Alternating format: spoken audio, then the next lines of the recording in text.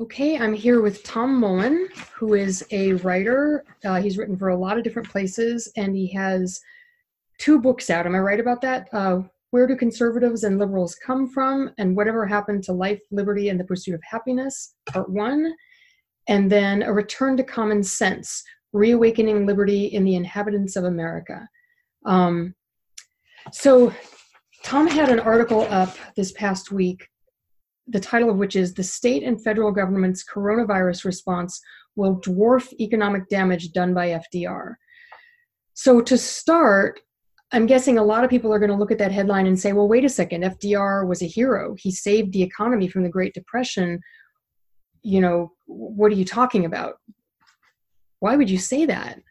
Well, I think if you really dig into even economists that are more on the left, they've grudgingly admitted in recent years that okay, Franklin Roosevelt's interventions to try and help, I'm from the government and I'm here to help, probably did not solve the Great Depression. In fact, they probably prolonged it. I don't think that they'll admit that he prolonged it, but they've retreated to the position, well, he provided the country hope.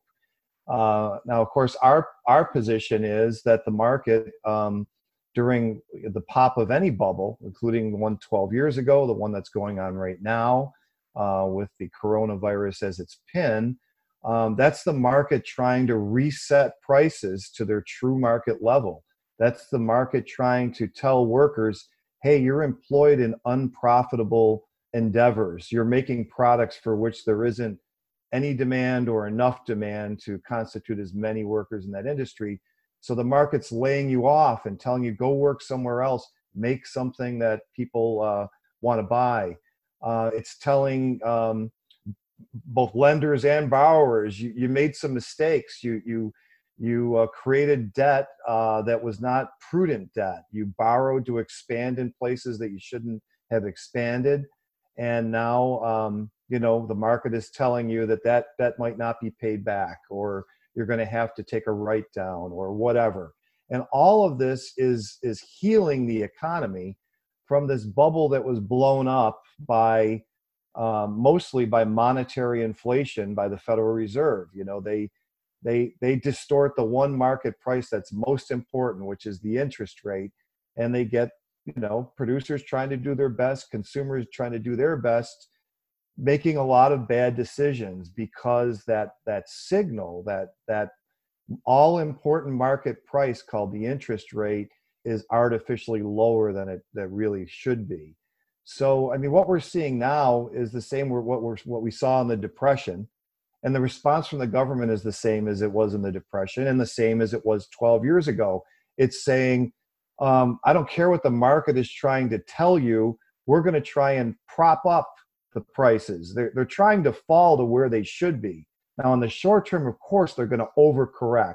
There's going to be panic. They're going to go lower than they should be, which provides some opportunity for some people. But if you let prices alone and let the market do what it wants to do, eventually you'll find the true market price of the houses that are deflating, of the stocks that are going down. Are some of them oversold? Of course. Are some of them not yet down to where they should be? Yeah, of course. So, what FDR did was basically the same thing that Obama and others did 12 years ago, is he tried to overcome the market. He tried to prop up prices and keep them higher, they keep them at their artificially higher rates. He actually paid farmers to produce less crops at the same time while people were going hungry. Why? Because he thought the government knew what the price of wheat should be rather than the market. And there's all kinds of reasons this is idiotic, but you just think about the government telling people to destroy cattle and bury them while other people are starving. This is the kind of craziness that FDR unleashed on the economy. And had he not done the things that he did, there would be no such thing as the Great Depression. We would have had a correction. Everybody would have got hurt badly for a short time. And then the market would have reset prices, the interest rates, and people would have started working in profitable endeavors. Now, it's not like that's perfect. If you just spent 4 years of your life learning skills and being employed in the wrong place, I mean, that hurts you permanently. You lost those 4 years. So the blowing up of the bubble is where the real problem occurs. It's got, these workers off working at something they really shouldn't be doing, and they could have used that time to develop skills in other areas. So, the market's not perfect in its correction, and it wouldn't be perfect in the normal development of investment and business growth, but it's a lot better than the government overriding those natural cause and effect relationships. So what FDR did was terrible. If you really look at when the Depression ended, it was after World War II when they cut government spending by a massive amount, and then a real boom started. But for anyone who believes that the war ended the Depression or FDR ended the Depression, during the war, my dad told me a story. They couldn't get any ketchup. It was just one of the many things that was rationed by the government. So, I mean, people were not rich during the Depression just because the government ordered them to make bombs. There still was no goods in certain, there was no products that they could get, and they could only get ketchup once a month. My father went to the store to get the ketchup, being like a young, early teen, 12 years old, something like that. And he dropped it and it broke. And he was so afraid to come home and tell his parents that he broke the ketchup, the only ketchup for the month, that he stayed out until about 2 a.m. to go look for him and bring him home, tell him he wasn't going to be, hided for breaking their ketchup. So people were poor during World War II. Sending them to work for the government did not make them richer. And I don't know if that's too long or too short an answer, but we could go on and on about the damage that FDR did to the economy. One thing, again, for people who might not be familiar with this, you mentioned the bubble. So what is it? You talked a little bit about this, but if you could just sort of explain a little bit more, why do we have to deal with these bubbles? It seems like, from the outside looking at this, is like, God, if markets are constantly producing these big bubbles, then maybe that is a problem and we need to do something about it. So what's the bubble? Where does that come from? Well, the bubble is caused by investment in the wrong places. Too much investment in areas where there's either not as much demand as the investment, as what they're going to produce, or no demand at all. I mean, think of Pets.com back in the NASDAQ days. And this is all caused by the Federal Reserve. This isn't caused by natural market forces. I mean, with an honest monetary system that can't be inflated at will, money is scarce. So as lenders make decisions on, who to lend money to, they're lending to the most the lowest risk investments first and on down the line. And sooner or later, they run out of money to lend before they get to the really ridiculous things. And on the other side, the producers are looking at interest rates saying, should I borrow money to expand and produce more stuff or start this new very risky adventure? Well, in an honest system, that they wouldn't be able to do that. But the Federal Reserve provides all this extra, they call it liquidity, where they're just making up money and pumping it into the market, hoping to expand both production and consumption. Now, on the consumer side, with interest rates that low, what does it do? It tells consumers, well, why would you bother saving money if I've got money in the bank? I'm not earning any interest on it. Prices are going up because there's more money chasing the same amount of goods. And I could borrow money at this really low rate and, not worry that I'm not going to be able to pay it back. And the payments are going to be low every month. So it encourages consumers to do the wrong thing, way too much debt. I mean, why does nobody have 3 months worth of savings right now? Because they'd be losing money putting money in a savings account to tide them over during a crisis like this. So they're encouraged by the Federal Reserve and the monetary system to borrow instead of save, to spend, overspend, overconsume. And all of this is blowing up what we call a bubble. It pushes housing prices up. There's more demand for housing prices at an artificially lower interest rate than there would be at the natural market interest rate. So the prices of houses get artificially inflated. Now, when all this gets to a critical mass, even without a killer virus that we're being told we're facing, eventually it pops like it did 12 years ago. And then the prices start falling. Housing prices start falling. Well, that puts people in a bind. And in a deflationary environment, everyone's going to earn a little bit less money, but everything's going to cost a little less. But if you borrowed against a house that now is going to be worth only 2/3 of what you borrowed against, and you're never going to get your money back if you sell it, and maybe you can't afford the mortgage because in a real system, without our system is not a real system, but maybe wages are falling. This is what happens. People get caught in loans they can't pay back. This is what happened during the Depression. Housing prices were falling. And what does the government try to do? Now, the best thing would be nothing. And some lenders and some borrowers are going to have to swallow some pain. And not just the borrowers, but the lenders who made bad loans. But the government overrides all that. They try to prolong all that. So basically what they do is they try to freeze in place these bad investments, these bad loans that were made. They try to keep prices higher than they really should be.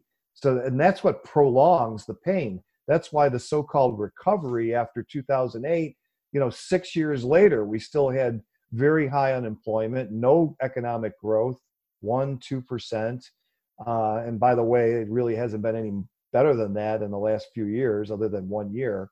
So, the government always, what I say is the government is always and everywhere at war with market prices, but it's market prices that allow us to have nice things. Okay. The reason that supermarkets don't buy so much more than they need, that they have to throw out 80% of their stock every month, is because prices are telling them how much to buy. They're telling consumers how much to consume, and markets clear and we can have nice things.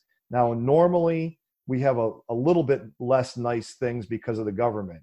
During a crisis like this, we have empty shelves. You can't buy toilet paper. Why? Because the government won't let toilet paper go to its natural market price, which would be higher during a crisis like this.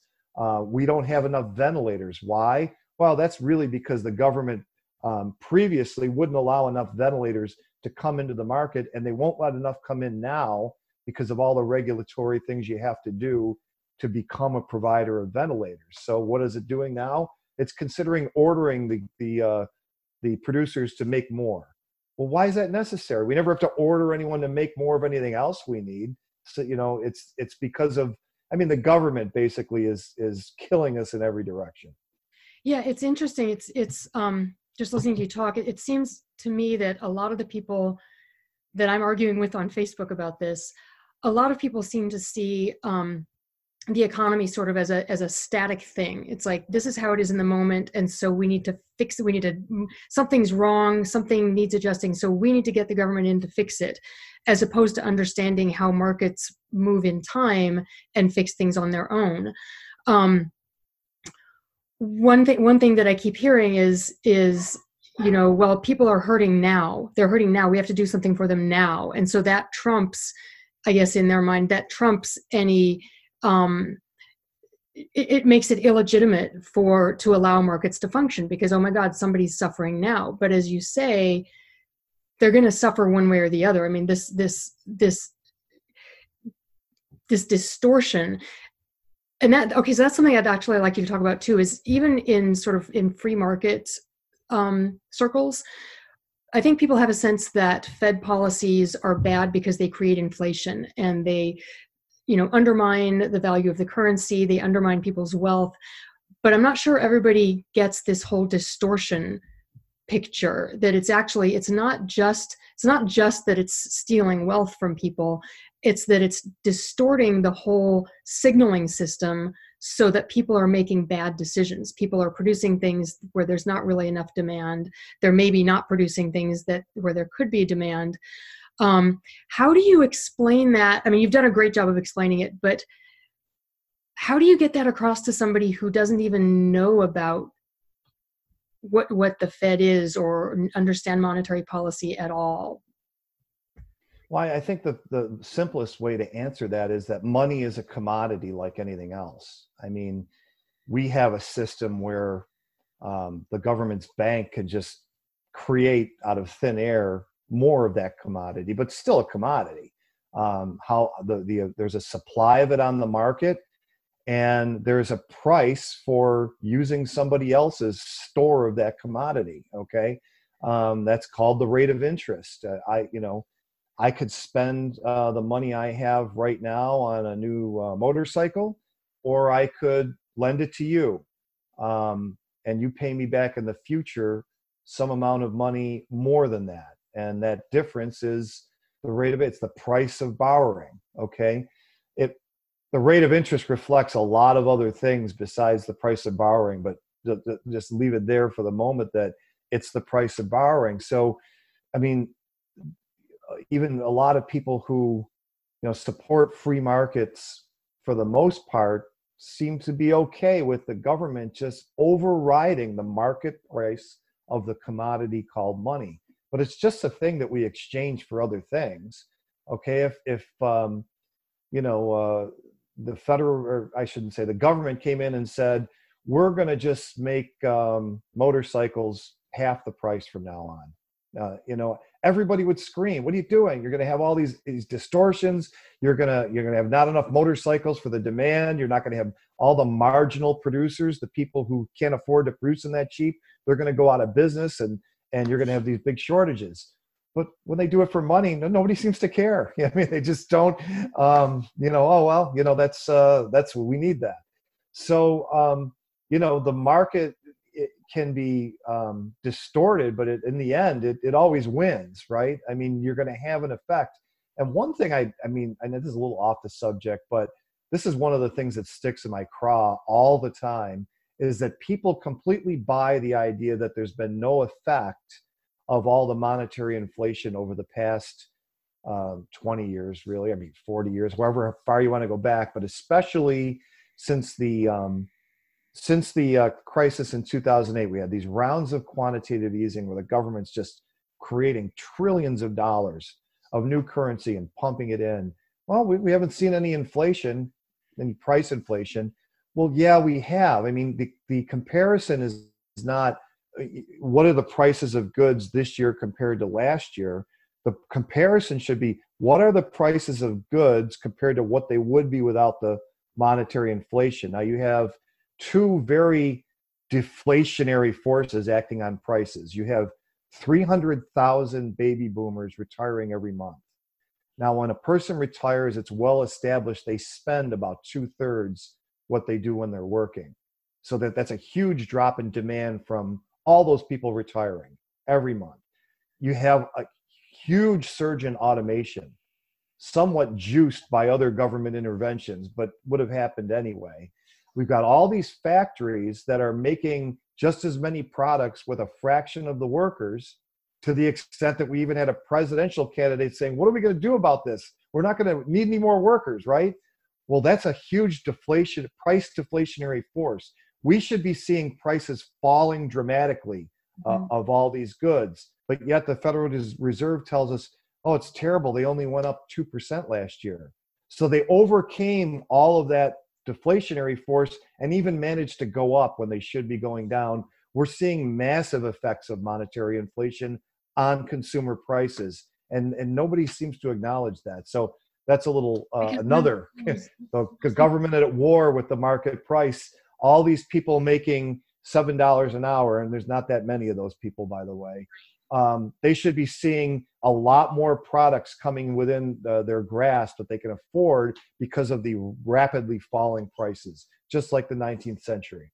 Right, but nobody knows that. Nobody is expecting that. So they see prices staying kind of close to the same, and they think, oh, no inflation.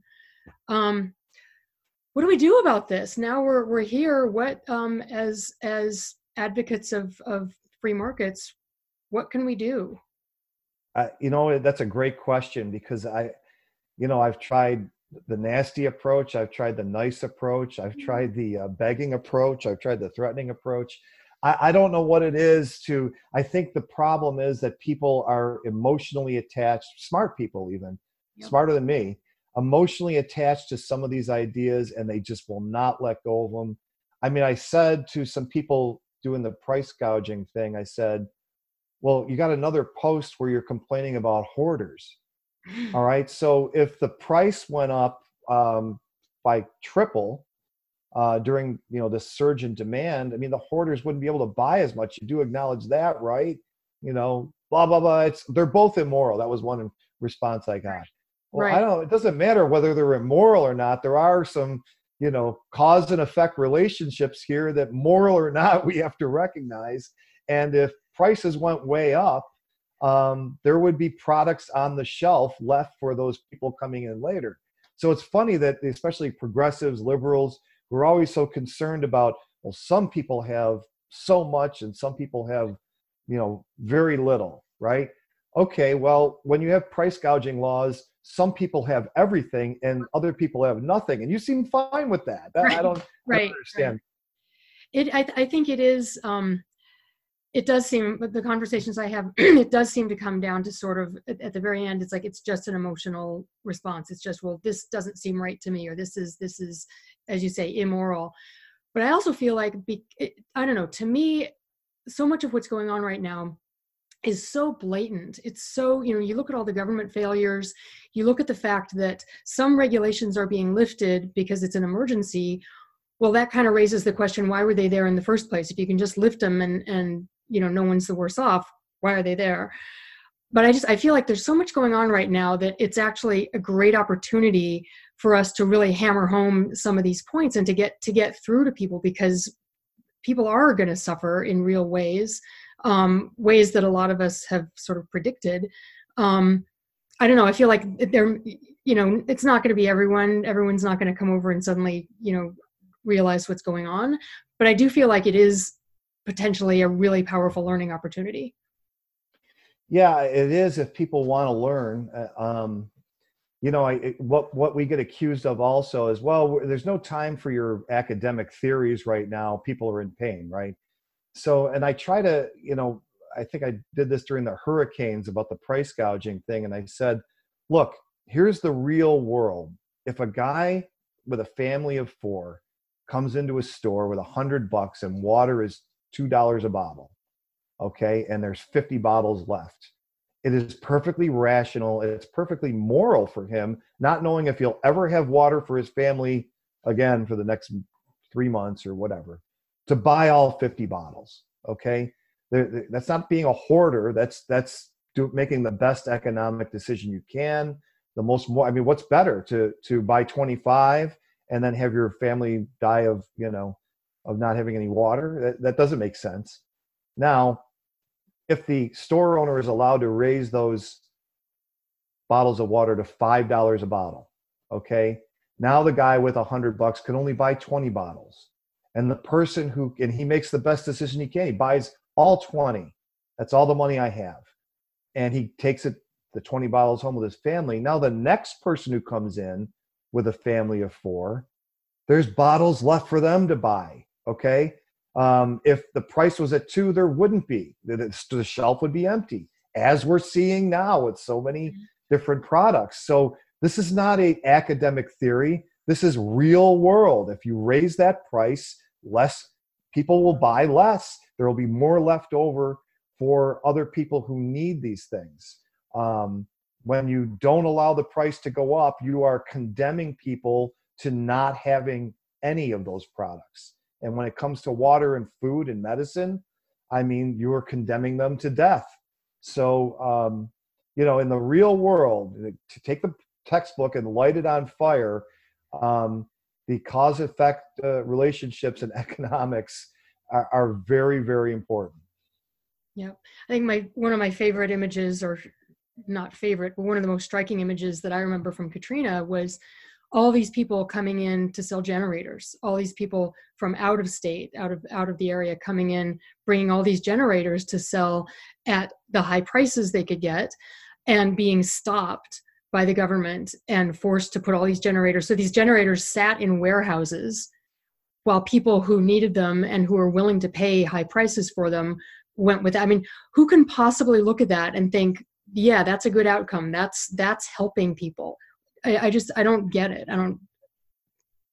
Well, here's one that I think liberals should, get on board with us on. What else are we going to see very soon as this bubble pops and as the artificially high prices that were being caused by OPEC and Russia agreeing to limit their supply?